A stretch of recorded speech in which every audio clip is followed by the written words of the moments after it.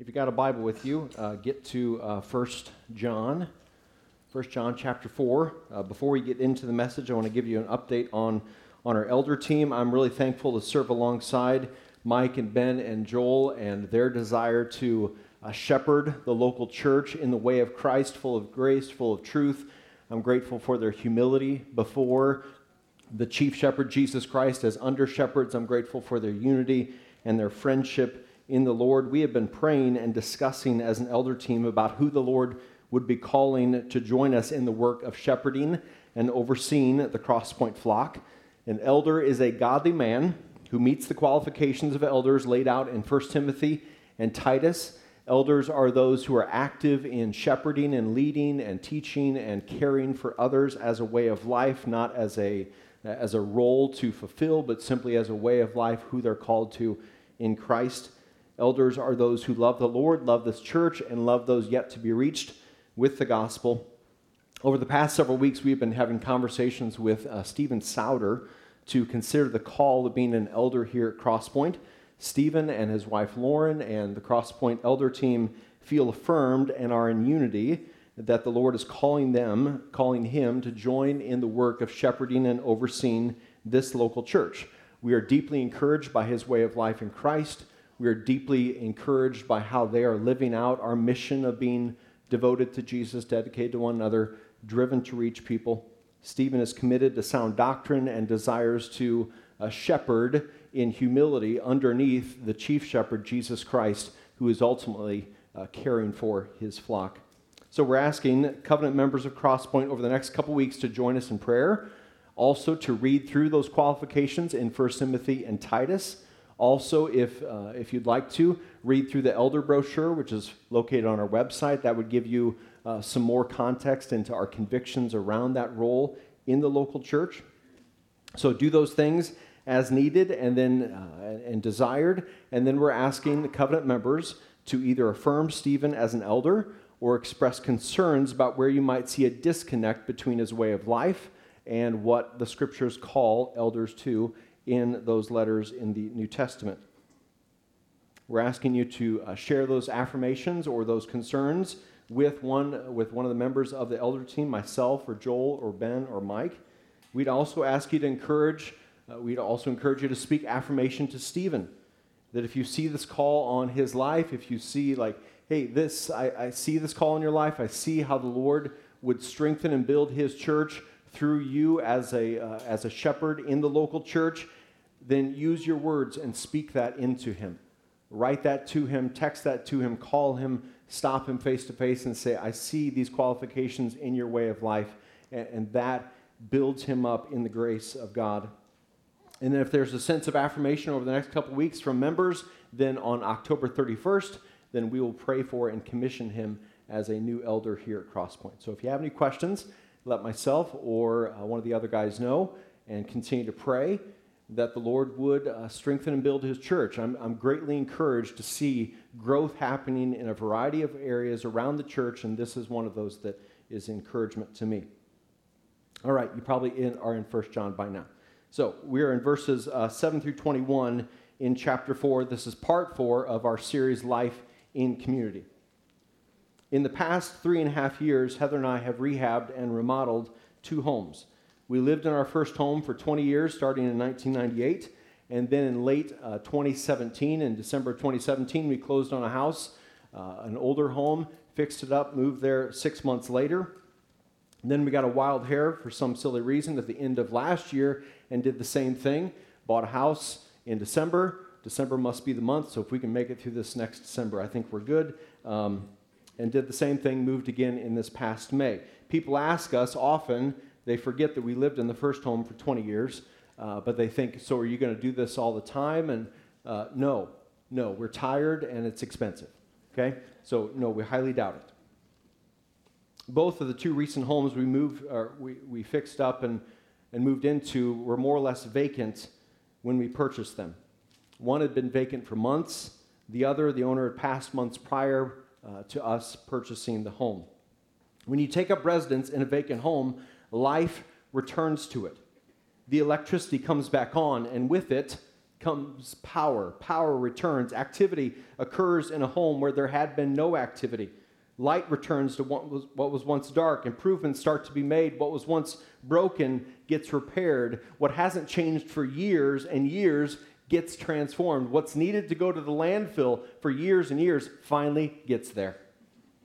The neighbors and those who drive by start to notice the changes. Sometimes they stop by and say, hey, it's looking good, or we appreciate what you're doing with this home, or they say, I think you should do this. But they give no money behind that idea, but they say, hey, you should do this, or why aren't you doing this? And thanks for the suggestion. Write us a check. The house is reborn, if you will, because life has returned to it. It was once vacant, now it's occupied, and the signs of life are clearly evident, not only to those who are living and working in the home, but also those who are living around the home, watching the home, driving by. Both those inside and watching are seeing this transformation occur. For those of you here who are believers in and followers of Jesus, one spiritual reality that has taken place in your life is that you have been reborn. You've been born again in Christ, and that rebirth has occurred in your life. Jesus tells a confused Nicodemus in John 3 that the action of being born again is not through your mother's womb when you're old, but actually through the Spirit of God. When we repent and believe the good news of Jesus, when we place our faith in Christ and surrender to his lordship, saying, Jesus, save me, forgive me, you have my life is yours now, one spiritual reality that occurs in that moment is that the Spirit of God gives us new life in Christ. We are born again, not born of our self-centered flesh and sin, but born of the Spirit. Pastor John Piper says this, the new birth is the act of the Holy Spirit connecting our dead selfish hearts with God's living and loving heart so that his life becomes our life and his love becomes our love. So to use the analogy of a vacant home, when we are spiritually reborn, new life in Christ takes up residence in us. What was once dark and vacant is brought back to life. The light of Christ and the power of the Spirit replace the darkness of our sin and our slavery to it. What was once broken in our hearts and lives begins to be restored and repaired. And both those on the inside of the home, those who are giving their lives to Christ, and those watching the person's life, they begin to see a transformation occur. They're seeing the effects of the rebirth and his life becoming our life, and they're seeing a way of life and attitudes and actions that are different now because the Spirit is now leading the believer's life and not their flesh. They're seeing the fruit of the Spirit start to grow in this person's life. And one specific area of transformation that starts to occur when a person is spiritually reborn is that of the Christ-like action of love. A reborn Christ follower begins to love the Lord and love others. Why? Well, because their hearts that were once fixated on self and sin have now been made new, and their hearts are now connected to the heart of God, and God's heart is love. And throughout the book of 1 John, one truth that John is communicating is that for those who have been reborn, those who know the Lord, that they will be growing in their love for one another. That's one theme throughout this book.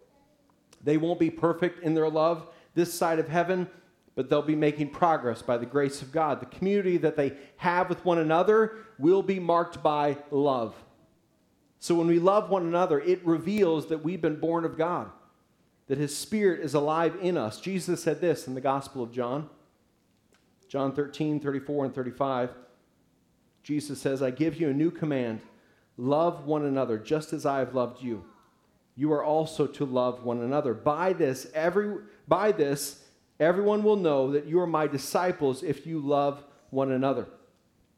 When the community of reborn believers is characterized by love for one another, it reveals to the world, the neighbors, those driving by, that we are disciples of Jesus.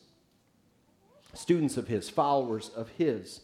Jesus is saying that the world can measure our status as disciples by looking at the measure of our love for one another.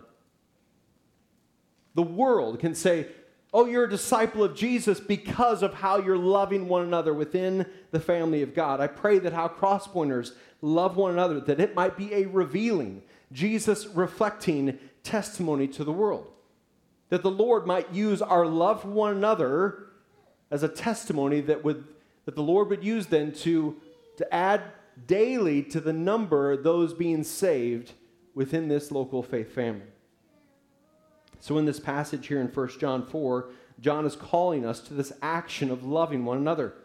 And he makes that call at the front and the back end of this passage. And in between, he has 2 points. First of all, that God is love. This is who the Lord is. And secondly, that love is from God, that we see God's love best displayed in the sending of his Son so that we might have eternal life in him. God is love, and also love is from God. It flows from his character, and we see that in the good news of Jesus. So I want to teach through this passage, and then at the end I want to give us 3 practical outworkings of if Jesus first loved us, we know that as true, and we're responding to that, how does our love then reflect Jesus' first love for us? So try to give it some boots, I guess, to run daily life with. So verses 7 and 8 in the CSB translation, "Dear friends, let us love one another, because love is from God. And everyone who loves has been born of God and knows God. The one who does not love does not know God, because God is love." Dear friends, John is writing to the church. Brothers and sisters in the Lord, friends in the Lord, let us love one another, because love is from God and God is love. And if you've been born again in the Lord, then you've experienced and know of his love. So you can't disconnect the two. If you've been born again, it's going to show. So you can't say on one hand, oh, I'm just so loved by the Lord, so forgiven by his grace. The Son laid down his life for my life, and I'm so loved by him. And then on the other hand, say, I can't stand that person. I hate that brother or sister over there. Or I'm so indifferent to their situation or their need. You cannot disconnect the two.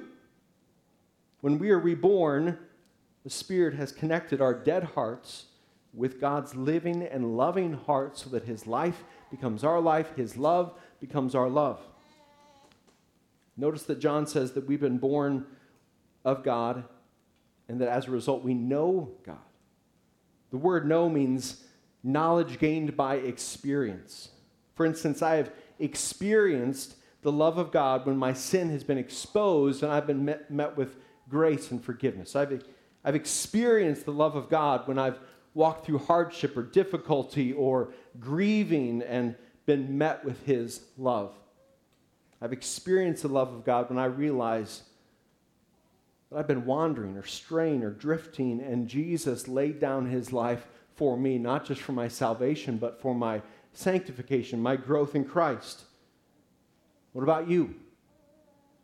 How are you experiencing his love? And how is it leading you to better know him, to gain experience through his love? God is love. It's who he is. Love is one of the multitude of attributes that describe our God, and love is from God. Like heat comes from the flame, light comes from the sun, love flows from our God, and we see it displayed then in the gospel. Notice that what John doesn't write as he commands us to love one another. He doesn't say, let us love one another because then God will love and accept you. Or he doesn't write, let us love one another in order that you might earn the acceptance or love of God. He commands us to love one another and then points us to the character of the Lord. Because he is love and love is from him. Our love for one another in the community of faith is always in response to first his love for us. We are commanded to love not in order to earn or become worthy of God. We love one another because Jesus went first. Love is God and love is from God, and we see that in the gospel, which is where John goes next. Verses 9 through 12. And listen, may these words be sweet to you. May they be fresh in your ears. May this not just be a broken record that we hear or that we know, but may they be sweet to your heart, fresh to your heart today that is in need of the gospel. And notice the collective nature that the Spirit inspires John to write with. Starting in verse 9, God's love was revealed among us in this way. God sent his one and only Son into the world that we might live through him. Love consists in this, not that we loved God, but that he loved us and sent his Son to be the atoning sacrifice for our sins. Dear friends, if God loved us in this way, we also must love one another. No one has ever seen God. If we love one another, God remains in us, and his love is made complete in us. The gospel is the most public, global display of God's love. It transcends history and generations and nations and people groups. Jesus is the atoning sacrifice for our sins, meaning his blood and his body, his sufficient sacrifice was enough to satisfy the wrath of God, cover our sin and our unrighteousness. It should have been us upon that cross, but Jesus took our place. He substituted himself in our place so that we could find life, his death for our life. Dear friends, if God loved us in this way, we also must love one another. Fish swim. Birds fly. Christ followers, we love. It's who we are. It's our reborn nature. Verse 12 again, no one has ever seen God. If we love one another, God remains in us and his love is made complete in us. Your translation may say of that last phrase, his love is perfected in us. The meaning is that his love is made mature in us. John is saying when God's love is in you, it actually goes somewhere. It doesn't just remain a theory or something that you know inside of you, but doesn't go outward of you. God's love in you, it leaks. It flows from your life. One measure of a progressing Christ-like maturity is a life marked by progressing in our love. The word complete is the same idea that James uses in James 2 when he tells us that our faith is completed by works, meaning our faith produces works. It goes somewhere. If we really walk in God's love toward us, if his love is shaping our hearts, one evidence will be a growing love for one another, starting with those closest to us. Verses 13 through 16, John is making the same point, and this time he reminds us not only do we see the Father's love in the giving of the Son, but also in the sending of the Spirit. So verse 13, this is how we know that we remain in him and he in us. He has given us his Spirit. And we have seen and we testify that the Father has sent his Son as the world's Savior. Whoever confesses that Jesus is the Son of God, God remains in him and he in God. And we have come to know, to experience, and to believe the love that God has for us. God is love, and the one who remains in love remains in God, and God remains in him. The Spirit of God, the same Spirit that raised Jesus from the dead on the third day, is given to all believers at their conversion to Christ. The Spirit empowers our lives so that we might live for his glory and not our own. Romans 8:16 tells us that the Spirit testifies with our spirits, reminding us that we are his children, his sons and daughters. Jesus tells us that the Spirit is given to us as a counselor, our comforter. When the Spirit leads our lives, when we keep in step with the Spirit, Galatians 5 tells us that one of the markers of that, one of the fruit that grows from that, you guessed it, is that of love. It's the same type of truth from Galatians 5 that John is communicating here in 1 John 4. That love for one another will result in our lives when we abide and remain connected to Christ. When we abide in his word, when we remain connected to his Spirit through communion. To those of you here who are watching online, or those of you here in person who don't trust in Jesus yet, in a moment of honesty, you'd say you're not a follower of Jesus yet. You're curious, you're seeking, you haven't crossed the line of faith yet. Listen to verse 15 again. Whoever confesses that Jesus is the Son of God, God remains in him, and he in God. Confesses meaning to be in agreement with. To become a Christ follower, you must confess. You must agree with the Father on who the Son is. And Jesus is the Son of God. He wasn't just a historical figure. He wasn't simply a good man, a teacher. He was and is God. He is God in the flesh. He is the image of the invisible God, according to Colossians 1. Friends, will you confess Jesus as the Son of God today? Will you humble yourself before him and begin to follow him as Lord of your life from this point forward? Saying to the King of Kings, Jesus, I'm all in. I'm all in, Lord. I'm no longer going to hold back. I'm no longer going to trust in myself. I'm all in, Lord. Jesus, you are my Lord. You're my Savior. From this point forward, will you walk by faith to the risen King of Kings, Lord of Lords, Son of God, to be in agreement with him? I pray that you'd respond to his voice today.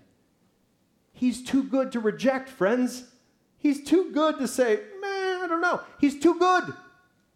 Trust in him today. There's a beautiful and powerful promise at the end of verse 15. When we confess Jesus as the Son of God, it says God remains in us, and we remain in God.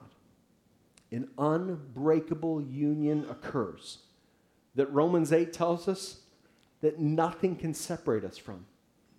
The Father loves you. He's calling you to trust in him today. Respond to him with humility.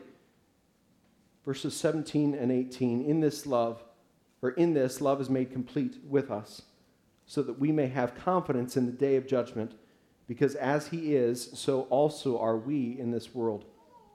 There is no fear in love. Instead, perfect love drives out fear, because fear involves punishment. So the one who fears is not complete in love. God's perfect love for us drives out the fear of wrath and eternal punishment.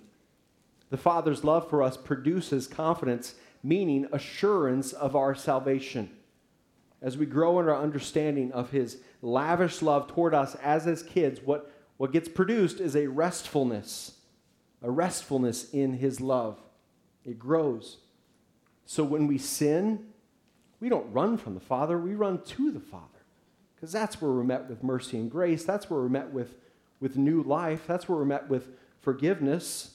We run to him knowing we will be met like that father running toward the prodigal son. We don't fear punishment because the penalty was laid upon Jesus. We don't fear condemnation because Jesus bore our condemnation upon that cross.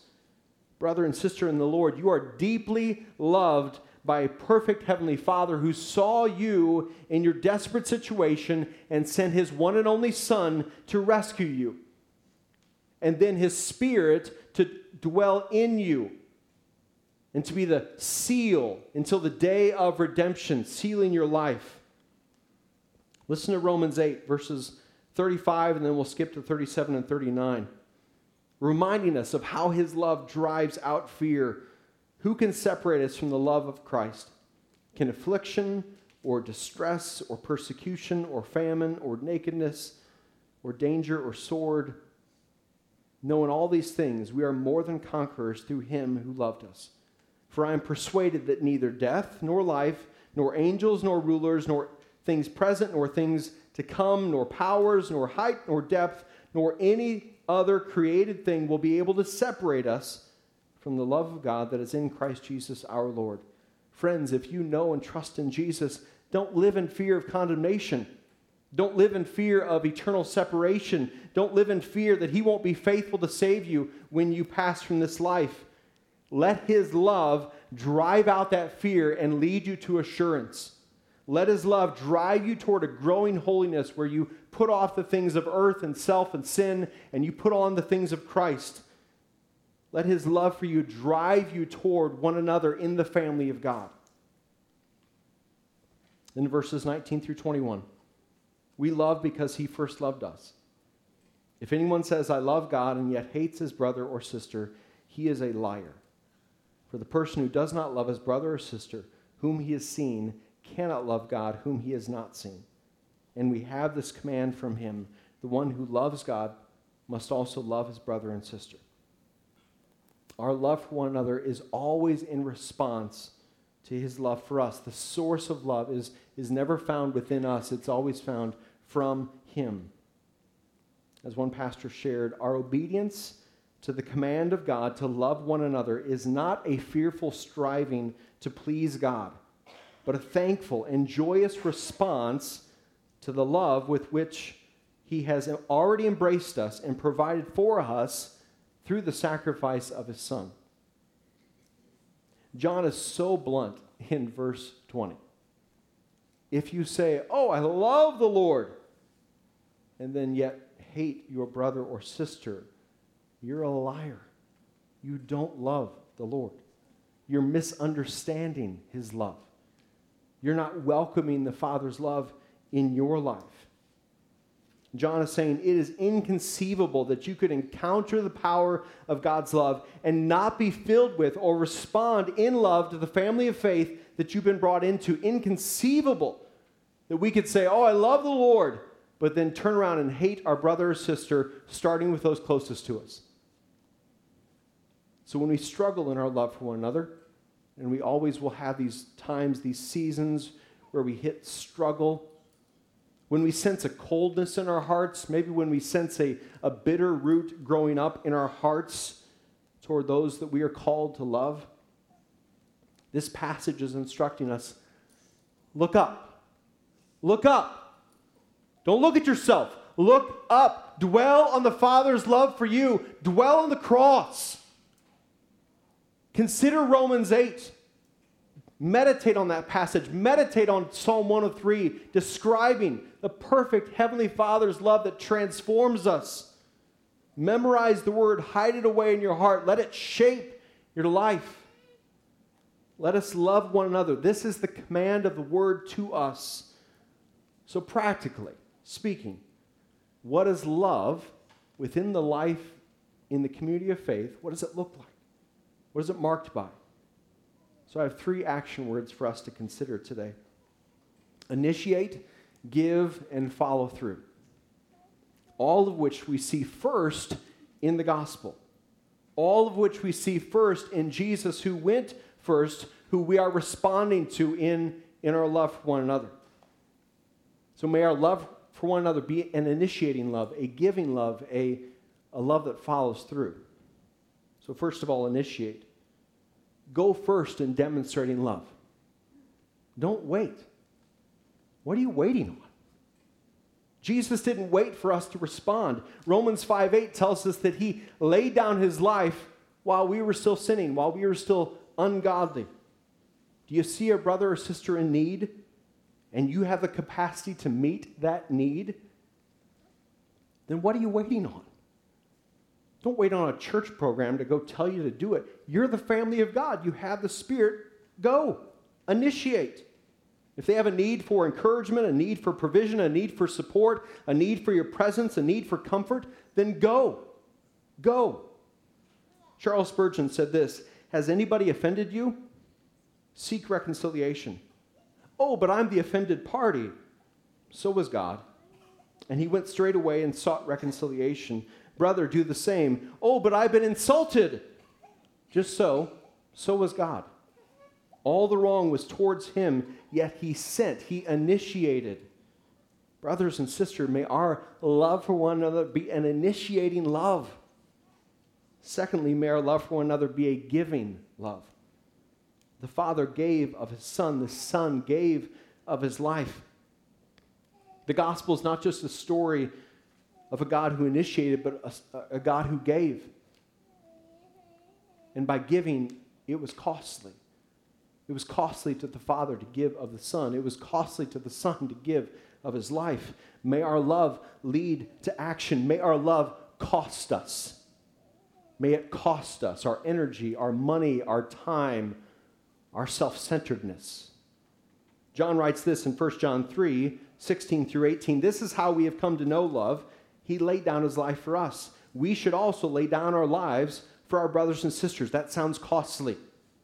If anyone has this world's goods and sees a fellow believer in need, but withholds compassion from him, how does God's love reside in him?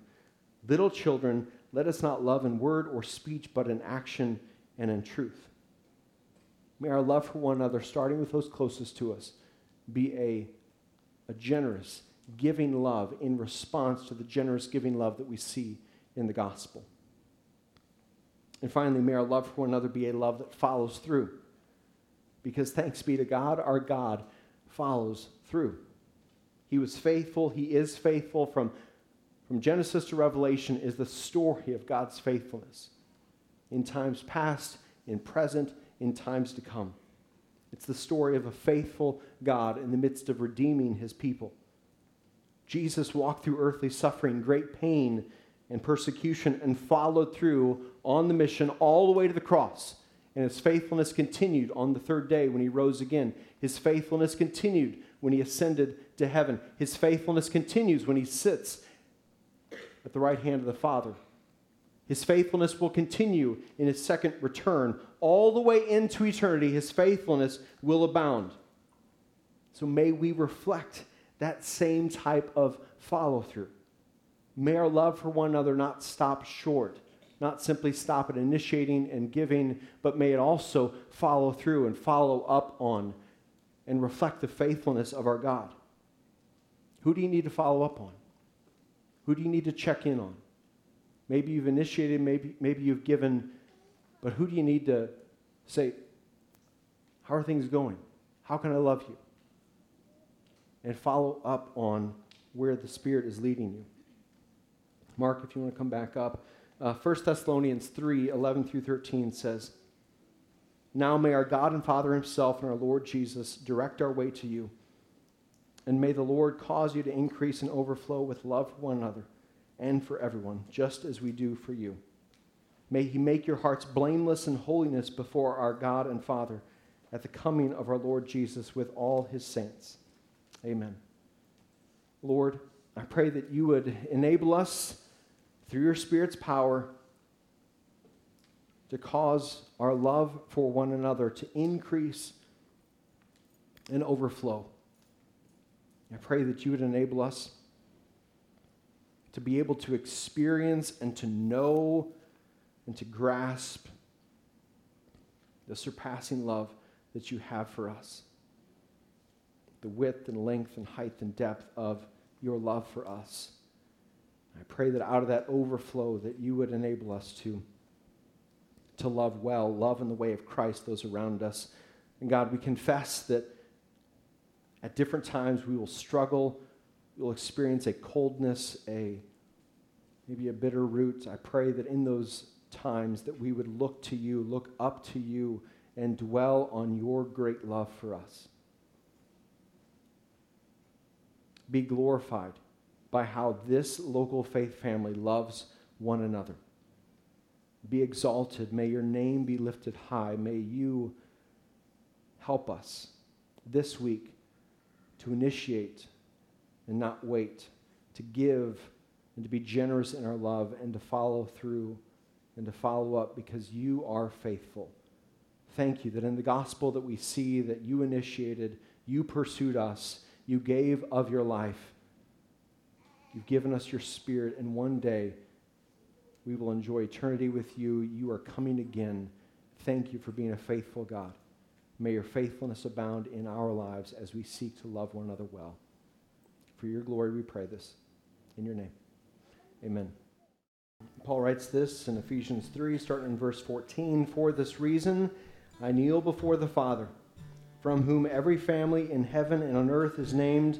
I pray that he may grant you, according to the riches of his glory, to be strengthened with power in your inner being through his Spirit, and that Christ may dwell in your hearts through faith. And I pray that you, being rooted and firmly established in love, may be able to comprehend with all the saints what is the length and width, height, and depth of God's love, and to know Christ's love that surpasses knowledge, so that you may be filled with all the fullness of God. Now to him who is able to do above and beyond all that we ask or think, according to the power that works within us, to him be glory in the church and in Christ Jesus to all generations forever and ever. Amen.